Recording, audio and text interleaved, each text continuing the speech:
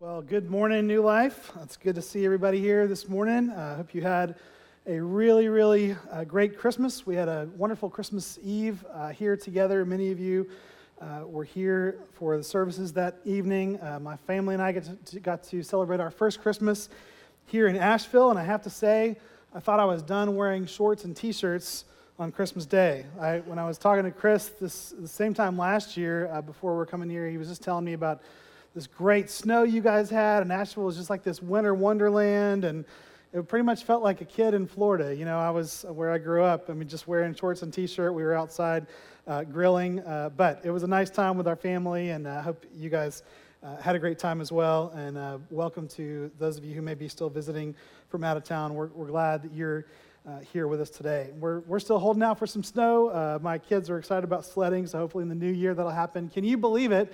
2020, a new decade, is just around the corner. The 2010s are just about behind us. So this is our last worship service together for the decade, and we're going to close out by looking at the parables of Jesus one more time. If you're just joining us, if you are visiting with us, or if you've been gone for a little while, we've been looking at Jesus' teaching, and specifically his parables. Now, what's that? We've said that parables are an earthly story that illustrate a spiritual truth. If you picked up a bulletin today, you'll see that it's printed there: earthly story, spiritual truth, kingdom life. So the idea of the kingdom of God is a primary emphasis in Jesus' parables. What the kingdom is, what it's like, when it will be, who will be there, and what life will be like in that kingdom. If you missed last week, I'd encourage you to download the podcast. Chris spoke about the treasure of God's kingdom and the infinite value of it. And today, we're going to look at a parable where Jesus talks more about the who. What people, what kind of person will God welcome into his kingdom? So that's what we're going to look at today. Well, of course, some people will say, well, everyone. I mean, God will just welcome everyone into his kingdom. The problem is Jesus talked a lot about people who were not going to be welcomed into the kingdom, that not everybody would be there. And there's a lot of false ideas that come in about who will be there and who won't. So what did Jesus teach about who can enter the kingdom? What is God looking for? What kind of person is acceptable to him? That's the big question for this morning. What is God looking for? What does he want to see in a person that he would invite to enter into his eternal kingdom? Well, Jesus answers that question with a parable, and this is the last one that we'll look at together, but this is really the heart of Christianity. I mean, if you get the point of this one today, you get the whole thing. You understand what the Christian life is about. If you miss the point of this one, you miss the very center of what Christianity is. Maybe you joined us for Christmas Eve and you're here for the first time on a Sunday to see what this finding and following Jesus thing is all about. Well, you're about to hear the core of it. Maybe you were around friends and relatives this week and you guys had some Christmas celebration and there was kind of this veneer of Christianity around your celebration, but you just have the sense that maybe your aunt or your uncle or your brother's new wife just doesn't really get the heart of it. Maybe they're decent people, maybe they even go to church, they talk about God sometimes, but there's just something you sense, they're just something that's missing, but you can't put your finger on that. So today, we're going to talk about the heart of it. What is at the heart of our faith? And it's through a parable that Jesus told. So who will get invited? Who will be accepted into the kingdom? So that's what we're going to look at. If you have a Bible with you, if you turn to the book of Luke, chapter 18. Luke, chapter 18, and if you have an app or a printed Bible with you, open up there. If you don't have one, the words will be on the screens for you. And we'll start in verse 9. Luke 18, starting in verse 9. Now, Luke places this parable just after one that Chris taught on a few weeks ago, the persistent widow, and it takes place closer to the end of Jesus' earthly life, right before he's heading to Jerusalem for that final week. And Luke gives us a really short but a very important intro in the first verse. So we'll look at that, and then we'll look at this parable itself and kind of step through that, and then we'll draw out some implications for our lives. So that's where we're going in our time this morning together. So let's pick it up in Luke chapter 18, verse 9.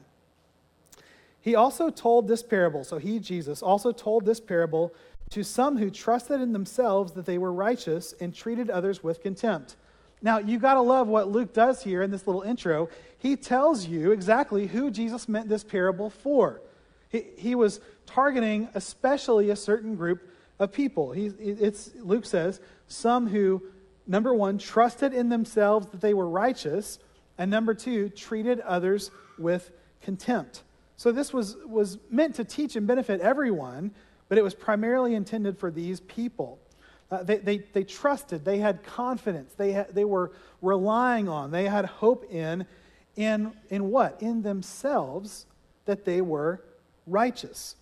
Now this term righteous is a really, really big deal in the Bible. It's critically important to understand this parable. The most basic meaning is upright or just or fair. It's especially referring to people's relationships with each other or their relationship with God. So these people trusted in themselves that they were upright, just, and fair people. They believed they kept the high standards of morally correct behavior. They trusted in themselves that they lived rightly. They were good people. We might call them fine, upstanding citizens, okay? And they did what God expected, and they did what society expected.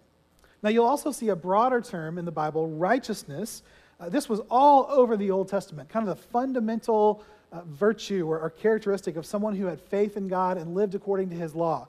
And then we see it in the New Testament as well, and more than just right behavior, the New Testament emphasizes that righteousness is right standing in a relationship, especially with God, but also with others, and then the behavior that's appropriate to that standing in that relationship. So the people that Jesus was mostly aiming at with this story, along with everyone else who could hear, are those who obeyed the law. They respected the Ten Commandments. They treated other people well. They were confident that they were in a right standing in a relationship with God. They thought, hey, God and I, we're good. I'm acceptable to him. I'm living in a way that pleases him because of how I'm living. He's pleased with me because of how I'm living. So not only that, they also treated others who maybe didn't live quite that way with contempt. Now, the dictionary defines contempt as the feeling that a person or a thing is beneath consideration, that they're worthless, they're deserving scorn. The other place we see in Luke that this same term is used is of Herod and his soldiers, when Jesus is going to the cross and how they mocked him and ridiculed him. They treated him with contempt. So that is how the people Jesus was aiming the story at thought about other people. So there's the intro. Here's the story that Jesus told, picking up in verse 10. 2 men went up into the temple to pray, one a Pharisee and the other a tax collector. The Pharisee, standing by himself, prayed thus, God, I thank you that I am not like other men, extortioners, unjust, adulterers, or even like this tax collector. I fast twice a week. I give tithes of all that I get. But the tax collector, standing far off, would not even lift up his eyes to heaven, but beat his breast, saying, God, be merciful to me, a sinner. I tell you, Jesus says, this man went down to his house justified rather than the other. For everyone who exalts himself will be humbled, but the one who humbles himself will be exalted. Just a few verses, but massive, massive implications. So we're going to look at this parable just one verse at a time, kind of stepping through it, and then we'll make sure that we understand some of the key things that are going on culturally in the background here, and then we'll see how this points to our lives as we enter into 2020. Now, to start with, in any story, we want to make sure we understand the basic facts. So back in verse 10, there are 2 men. It says, 2 men went up to the temple to pray, one a Pharisee and the other a tax collector. Now, where did they go? They went up into the temple, the place of the daily sacrifices for Israel. Now, why did they go there? They went there to pray. Now, when, Jesus' original audience would have known when. They knew this happened twice a day, every day, at 9 a.m. and at 3 p.m. for the daily sacrifices. They did morning and evening sacrifices that were laid out in the Old Testament. Now, religious Jews especially but anyone could go up to the Temple Mount, go up there's these long, steep steps up to the temple, and they would make an animal sacrifice, a blood sacrifice to make atonement for their sins, to make reparation in their relationship with God because of their sins. And then once that atonement was made, then prayers could at that point be offered. So when it just says pray, they went up to pray, all of this would have been in the minds of the original hearers because they knew what happened at the temple and when people would go to pray. Now, who were these two men? There was a Pharisee and a tax collector. And as soon as Jesus' audience heard this, they would have had a very vivid picture in their minds about what he's describing. Now, if you've read the Bible very much or if you've been around church, you probably have an idea of what a Pharisee is. And you've probably already made up your mind about him in this story. You already think, yep, that's the bad guy in this story. Well, hang on a second, because you're a step ahead of the people in Jesus' day. That was not what they would have thought. They would have thought the opposite. If you're not familiar with Pharisees, here are a few things that'll help you understand this parable Jesus told. They were something like a religious party or a denomination within mainstream Judaism. So they weren't like this outside weird fringe group or anything. There were about 6,000 of them at this time, and they were very influential throughout the nation of Israel and throughout Judaism. They observed strict religious practices. They obeyed the law, but more specifically, they obeyed what their interpretation of the law was, which was over and above. Now, I read one commentator who described how they viewed the law like this. They thought of the law as a bed of roses. And so they wanted to put fences around that bed of roses because it was so beautiful and it was so perfect. They didn't want anybody, themselves especially, to trample on those beautiful roses. So they would put a fence around it to make sure they didn't even get close to trampling on, to transgressing God's law. So they were some of the most religious people, some of the most respected people. They were some of the most educated people in Jewish society. So they were passionate about that. So there are some problems with the Pharisees, okay? But let's don't skip past the positive too quickly. They were really serious about following what God had said and the obedience that he commanded, okay? So in first century Israel, a Pharisee would not have been a negative thing in the minds of these people. Jesus did have some bad run-ins with them. He had some harsh things to say, but they weren't all negative. They weren't all bad. Most people back then would consider them the good guys, okay? So you got the Pharisee. Then you've got a tax collector. These were absolutely bad guys, okay? So they would have thought they were bad guys. If we understand who they are, we would agree with them as well. They were basically subcontractors for the Roman government. So think back to your history class in high school, okay? The Roman Empire was in charge of that whole region of the world at this point. They had conquered the nation of Israel. So they hired local people, local Jews, local Israelites, to collect taxes for them. And these guys, these tax collectors, would prepay the tax for their area, their region, to the Roman government. And then they had the authority of the Roman government to go and collect tolls on roads, to collect taxes from people. And as long as Rome got their money, they didn't care what they did. And so it was a really corrupt system that bred just greed. It just became a terrible system, and they were hated. They were viewed as traitors. They were viewed as crooks. And in many cases, or most cases, that was true. So as we read his parable here, we have to understand the tremendous negative emotion that people would have had when they heard tax collector. They would just think, oh, like tax collector. I mean, it would be like, for us, an elder or a deacon here at New Life, and they're going to a prayer meeting with somebody who's a corrupt IRS agent, okay?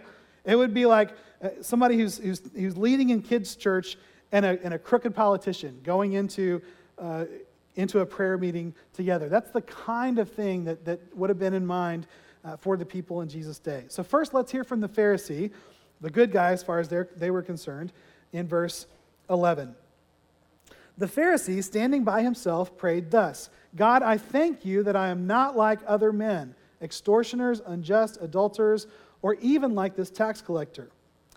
Now, before we jump all over this guy, okay, because we will in just a minute. But first, a couple of things to note. It would not be uncommon to stand and to pray out loud. A common posture of prayer would be to stand and have the hands lifted up and to pray out loud in this scenario. So that wasn't totally out of the ordinary. Secondly, he starts his prayer with this: God, I thank you. Now, some people, when they read this, they would argue he's actually honoring God by giving God credit for the righteous life that he is living, the good things God's worked in him. So he's not really being prideful, he's being grateful to God. Now, I'm not totally convinced of that interpretation. Okay, that may have some merits, but even if that is right, we'll ultimately land in the same place on what this guy's main problem is. And we'll get to that in just a minute. But he starts by thanking God. He's not extorting money from anyone. He doesn't do anything unjust. He's not sleeping around on his wife. Nothing wrong with any of those things, right? It's a little shady when he says, not like other men, especially like this tax collector. Okay, that's a little bit, it would be like if we're in here and we're thanking God, God, thank you for keeping us from some really big sins this week. Not like Bob, who's sitting on the third row right here. You know, that would kind of be like that. So that's a little bit shady in his prayer. The guy's right there. But it isn't just that he has not committed any big sins. It's he hasn't done those things, and then he goes on to talk about what he has done. Look at verse 12. I fast twice a week. I give tithes of all I get. So the law required only one fast on one day each year, the Day of Atonement. That's what the law required. He's fasting twice a week, every week. He had 100 on the fasting test, and he's going for major extra credit every single week to make sure he gets this right, okay? Tithing. He's not just giving a tenth of what he's getting back to the temple. He's tithing on everything. There are other parts of the New Testament we see that many Pharisees would tithe on like the herbs and the spices that they had for cooking. Okay, so he's not asking the question, should I tithe on gross or should I tithe on net? Like which one of those really is what I should give on? He's not asking like I did when I was a kid. When I would get a Christmas present, when I would get $20 from a relative, I'd say, well, they go to church and they tithe, so this money, this gift from them has already been tithed on, so that doesn't really count. Like, do I need to give 10%? I would ask my parents that, and this guy's not worried about that. He's giving $2 to the temple if he gets $20 for Christmas. I mean, he's tithing on everything. So what's wrong with this guy? What is the problem with him? And at this point, Jesus' original audience would say, nothing. He's doing everything right, and he's doing everything we should be doing, and he's doing more. Well, we'll get to the problem in a moment, but let's first contrast him with the tax collector. He's the bad guy in the minds of Jesus' original hearers, but look at the surprising contrast in his prayer, not what they expected. But the tax collector, standing far off, would not even lift up his eyes to heaven, but beat his breast, saying, God, be merciful to me, a sinner. What's surprising here is not that this man is a dirty, rotten sinner. Okay, everyone knows that, and he knows that. What's surprising is he admits it, and he begs God for mercy. He doesn't come making excuses. He doesn't come comparing himself. He's not coming saying, well, I'm not as bad as that tax collector in that region who double charges what I overcharge people. He's not coming blaming. He's not coming comparing. He is broken, legitimately broken over his own personal sin. Now keep in mind where they are. They're at the temple for the daily sacrifice. And as this tax collector sees this animal being slaughtered, he's understanding at least enough of the Old Testament sacrificial system that he would understand that represented a substitute for his sin. That he's asking God to apply that sacrifice to him. One commentator that I read, I really like how he interpreted this prayer. He's saying that in effect the tax collector is praying this. He says, God, make that sacrifice effective for me. Apply that innocent blood to my guilty soul. I know I deserve to die, for my sins are great, and oh, how I hate my sinful heart. Make that sacrifice effective to me. Be merciful to me, Lord God. He stood far off. He wouldn't even look up, and he begged God for mercy, not on the basis of his own goodness, because he knew he didn't bring anything to the table.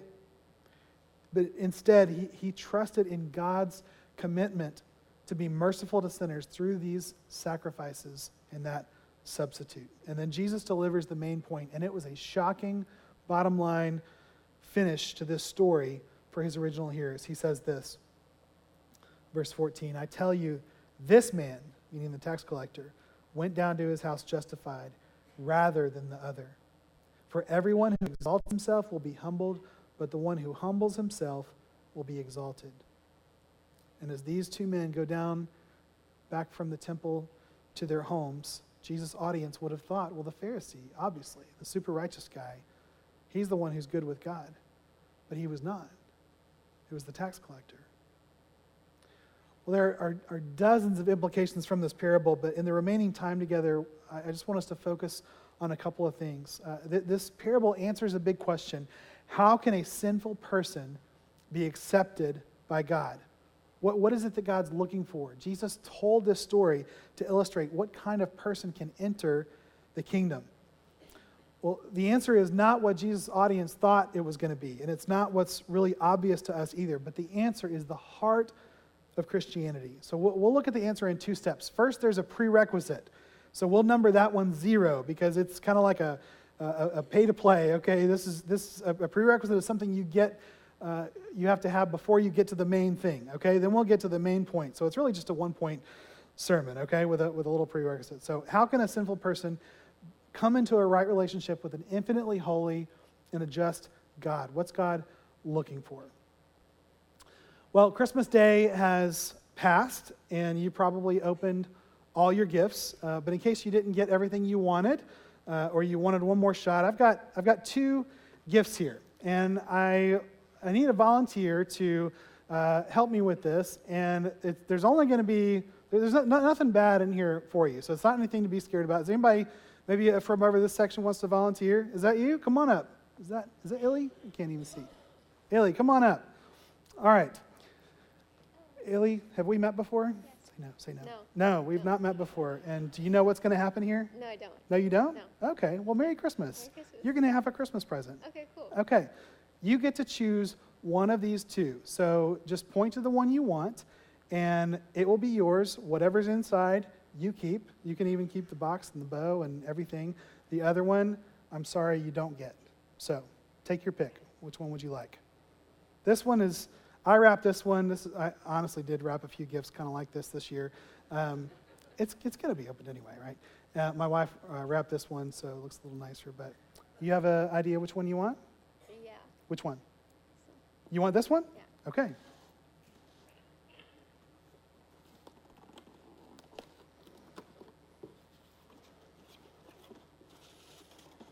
Let's see what Illy got here. It's not very big. It's okay. Snap. Oh, snap. What is it? It's an Amazon gift It's an Amazon gift card. And it's an Amazon gift card for between $25 and $200. So I'll let you guess how much is on there. But that's yours to keep. Let's give Illy a hand. Oh, wait. You're not done yet. Oh, okay. Let's see what would have happened. You don't get to keep this one. Okay. You don't get to keep this one. But let's see what would have happened Can I open it? had you... Yeah, you can open it. You just can't keep what's inside. Okay. You say that's fine now, but yeah. We don't want to leave everybody guessing.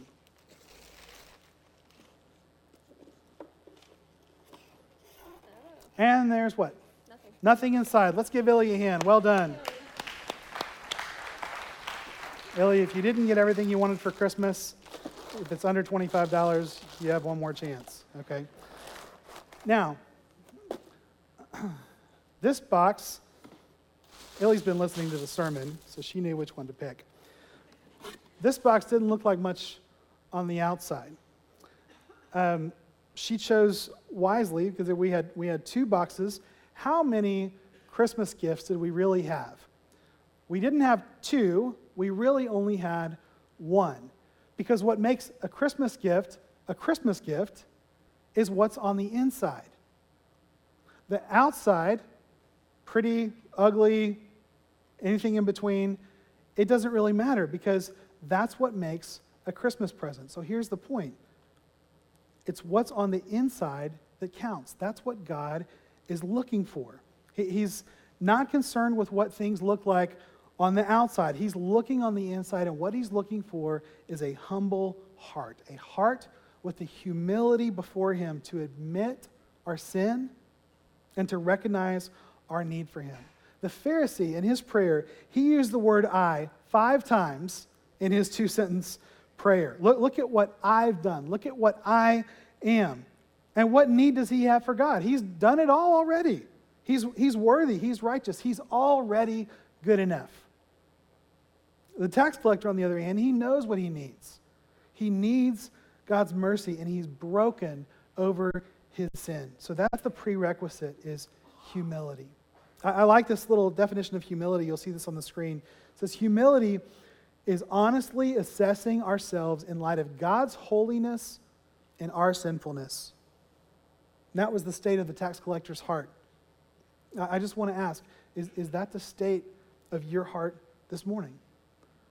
What posture is on the inside? Are you standing proud because you think, I'm pretty good. I feel good about myself going into 2020. Or are you broken over the sin that's in each of our lives? Listen to what God says through Isaiah in Isaiah 57, verse 15. He says, "For thus says the one who is high and lifted up, who inhabits eternity, whose name is holy. I dwell," he says, I dwell in 2 places. I dwell, number 1, in the high and holy place. And number 2, also with him who is of a contrite and lowly spirit, to revive the spirit of the lowly and to revive the heart of the contrite. In the New Testament, Peter says this in 1 Peter 5. He says, "All of you must clothe yourselves with humility in your dealings with one another. For God opposes the proud, but gives grace to the humble. Humble yourselves, therefore, under the mighty hand of God, so that he may exalt you in due time." And Jesus, just a few chapters earlier in Luke, in chapter 14, he says, "Everyone who exalts himself will be humbled, and he who humbles himself will be exalted." It's no coincidence that the very next story that Luke tells in his gospel after this parable is the story of people bringing children, bringing infants to Jesus. And the disciples, they're kind of shooing them away. And this is what Jesus says in verse 16. He says, "Let the children come to me and do not hinder them, for to such belongs the kingdom of God. Truly I say to you, whoever does not receive the kingdom of God like a child shall not enter it." So if you recognize how needy you are for God, and you have the humility to admit your sin, and not just other people's sin, but your own, then you're a good candidate for his kingdom. You see your need for his mercy. And you may look okay on the outside, or you may not look too good on the outside. But that doesn't matter, because it's what's on the inside that counts. So the prerequisite, what God is looking for, is humility. How can a sinful person be accepted by God? Now here's the point. The main point of this parable, the main point of Christianity, really. If you get this, you get the heart of it. Look back at verses 9 and 14, the first and last verses that kind of serve as 2 bookends on this story. Okay? We get a clue to the main point of this whole thing. In verse 9, the phrase, "trusted in themselves that they were righteous." Now, we've looked at this word righteous, and we said it was upright, just, fair, and we said that righteousness is more than just behavior, but being in a right standing in a relationship with God. And then in verse 14, the term justified. Now, justified means declared righteous. So who was declared righteous when they went down to their houses? It was the tax collector and not the Pharisee. Declared to be righteous and therefore accepted in God's sight. So justification is a word you may hear based on this word justified. It's God's declaration that we are in a right standing with him, before him. We are righteous before him. So what's going on with all this kind of courtroom legal terminology? Let's picture it this way. Picture that we are in a courtroom together, and it's not like in downtown Asheville, okay? This is the courtroom, God's courtroom, and He is the ultimate judge. So we're in His courtroom, guilty sinners, every single one of us in this room, a guilty sinner, mountains of evidence against us. And after everything is presented, the judge, God Himself, He renders the verdict. He says, not guilty. He says, righteous. I declare you are righteous. You have a right standing in a relationship with me. You are acceptable to me. And we don't just get to leave the courthouse as free people. We get to go to the judge's house for a feast, a party, the party to end all parties, like Chris talked about the parable a few weeks ago. Why? How can this happen? What is the ground for this verdict of not guilty? What's the ground for this verdict of righteous and being invited into His kingdom? The answer is that we don't trust in ourselves that we are righteous. Rather, we trust in Jesus Christ alone as the ground and the basis for our being justified, our being declared righteous. We don't trust in anything we are. We don't trust in anything we do. We don't trust in anything that we don't do.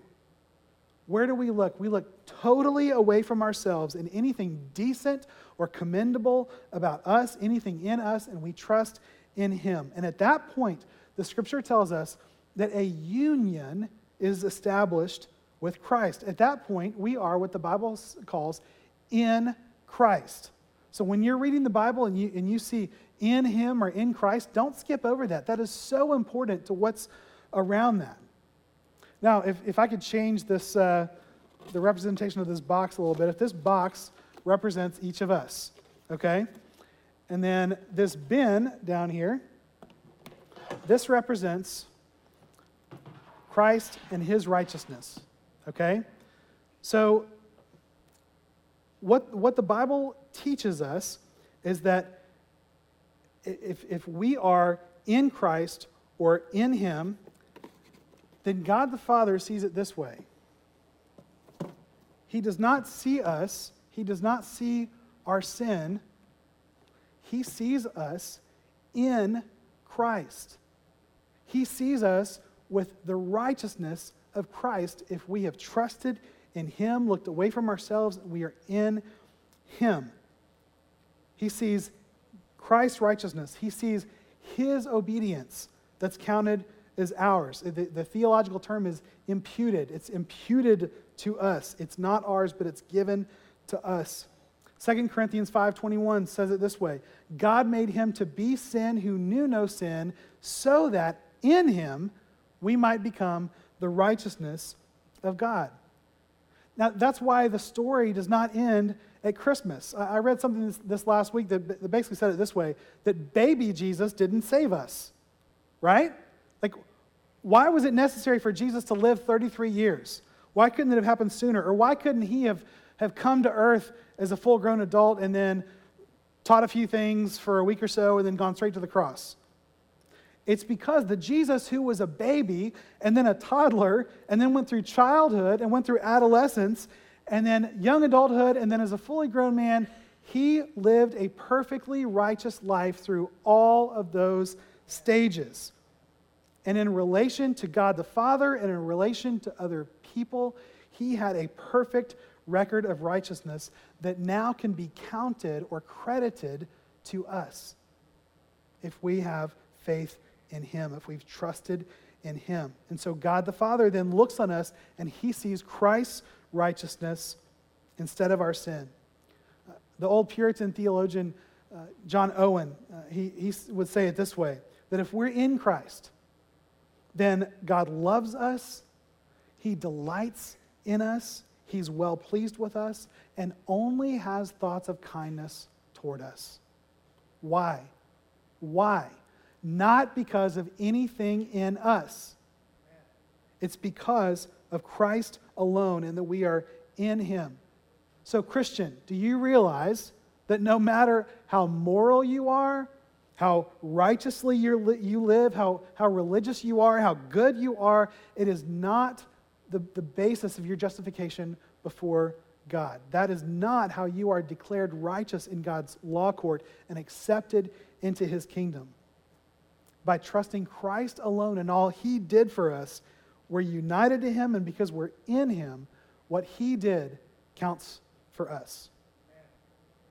So how can a sinful person be accepted by a holy God? It's by trusting in Jesus alone, his righteousness, not our own righteousness. So where does all this land us? If you read this story and you identify really more with the tax collector than anything else, well, there's hope for you, because you know you've blown it. You know you could never be accepted into God's kingdom because of who you are or what you've done or what your life looks like. And you're not here comparing, you're not here making excuses. You're saying, I'm unworthy. And you know you've lived far from God, you've lived outside of his mercy, and you need his mercy. If that's you today, you are really close to his kingdom. Look away from yourself, don't trust in yourself. Look to Jesus, trust in his righteousness, ask God to apply his sacrifice to your life, to give you his righteousness as the payment for your sins, and to give you his righteousness for the perfect life that he lived that can be applied to you. If you read this story and you're more like me, and you identify with the Pharisee more so, well, there's hope for us too. Here's the deal. I mean, I don't say this out loud a whole lot of times. I have it in the back of my mind maybe that you know, I'm a pretty good person. You know, I mean, maybe you have the same thought about yourself. I mean, I treat people pretty well. You know, I do my best to do that. If somebody gives me too much change, I'll take that back and try to make it right. I'm looking to stay faithful to my wife as best I possibly can every day. I mean, I give regularly to the church. I give to things outside the church. I read my Bible almost every day. Pretty much a modern day version of what the Pharisee said in his prayer at the temple. Now, are any of those things bad in and of themselves? No, they're all good, at least on the outside. But here's the question. Am I trusting that because I live that way that I'm righteous? Am I trusting that God will accept me because of the way that I'm living, the things that I'm doing, imperfect as they are? Now, there's a whole other sermon on all the sins that could be going on under the surface and all of that. But what am I trusting in? And with that, remember in verse 9, they treated others with contempt. How am I viewing, how am I thinking about, and how am I treating other people? Well, I'm not explicitly every day saying all these negative things about people, but do I ever look at people and think, well, I'm a better parent than that? You know, I was in Walmart yesterday, and I thought that a lot, okay? Do I ever think, well, I'm a harder worker than that person? Well, I'm a better husband than that guy. Do I have the thought that I'm a more generous person than that stingy person? Well, I haven't given into the same sin that they've given into. I've kind of got my stuff together. I say those things in my head more often than I'd like to admit. And yet here I am, I'm reading this Pharisee's prayer, and I'm laughing, just thinking how ridiculous he is. I mean, he knows better. I'm ridiculing him, and what did I just become in the process? Toward the Pharisee. I became the Pharisee. There's a great book title by a guy named Larry Osborne. It's called Accidental Pharisee. The basic idea is, look, you just started following Jesus. You loved him. You wanted to take the Bible seriously, and you wanted to obey God. But somehow in that pursuit of following him, you accidentally ended up being like a Pharisee. And when we realize we're going down that path, we need to confess our self-righteousness to God and over again look away from ourselves and what what we're doing and what we've done and saying, God, I'm following you and I'm trying to obey you out of gratitude and my love for you, but that is not the ground for my acceptance before him. And that doesn't make me better than anyone else. It makes me the recipient of God's grace. And we need to turn back to Jesus as the only ground for our acceptance before God. The fact that we are in Christ, and ask God to help us have more humility towards him, more humility toward other people, and recognize how much mercy we have received from Jesus. Whether you're more like the tax collector, whether you're more like the Pharisee, let me encourage you with this as we close. That you may blow it big time, you may blow it in more subtle ways, but in our daily struggle against sin, we've got to remind ourselves that our standing before God is not based on ourselves, but it's based on Christ alone. So unless Jesus comes back in the next few days, your struggle with sin and my struggle with sin will continue into 2020. And when we sin, and when we rightly feel like a failure, as a parent, as a spouse, as a friend, as a child of God, what are we going to do? What are you going to do? Will you look at yourself, and will you look at your sin, and will you feel down and depressed? Or will you look to Christ and the righteousness that he has performed on your behalf and recognize how God sees you? When you live righteously, when you do well, when you feel like a success, what are you going to do then?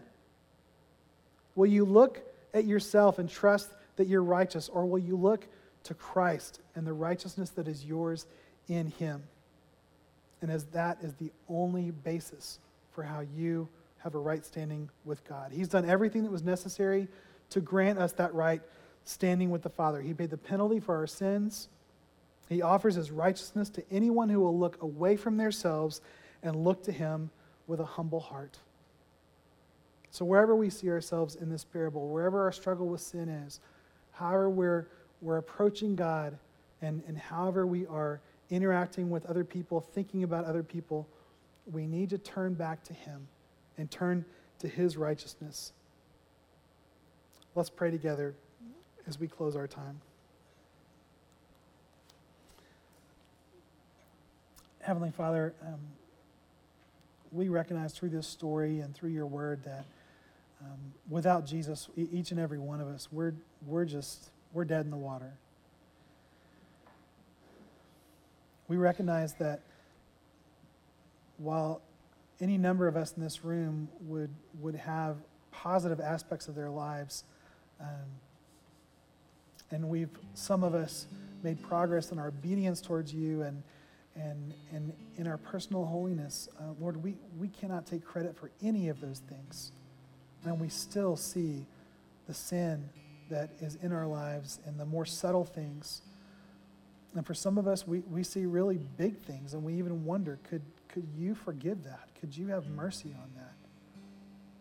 And so we thank you for the death of Christ on the cross to pay the penalty for our sin, and we thank you for the 33 years of his perfect life that you will give as a gift to us so that we can have right standing with you. So I pray for those of us in this room who have not trusted in you, for that salvation, for that righteousness, for that forgiveness, that today would be the day that they would make that final step and receive your mercy and receive your gift of right standing with you. For those of us who are your children and we've followed you for a few weeks or months or for a few years or decades, would you call us back to yourself in whatever ways that we are struggling right now, that we're sinning right now, and would you help us to see how you view us in Christ, and let that be a great motivation for us to love you more, to obey you more, and to be increasingly humble as we do those things. Thank you for your word. Thank you for how it teaches us, and thank you for how you work in our lives through it. We pray in Jesus' name. Amen. Church, let's stand. Let's sing together.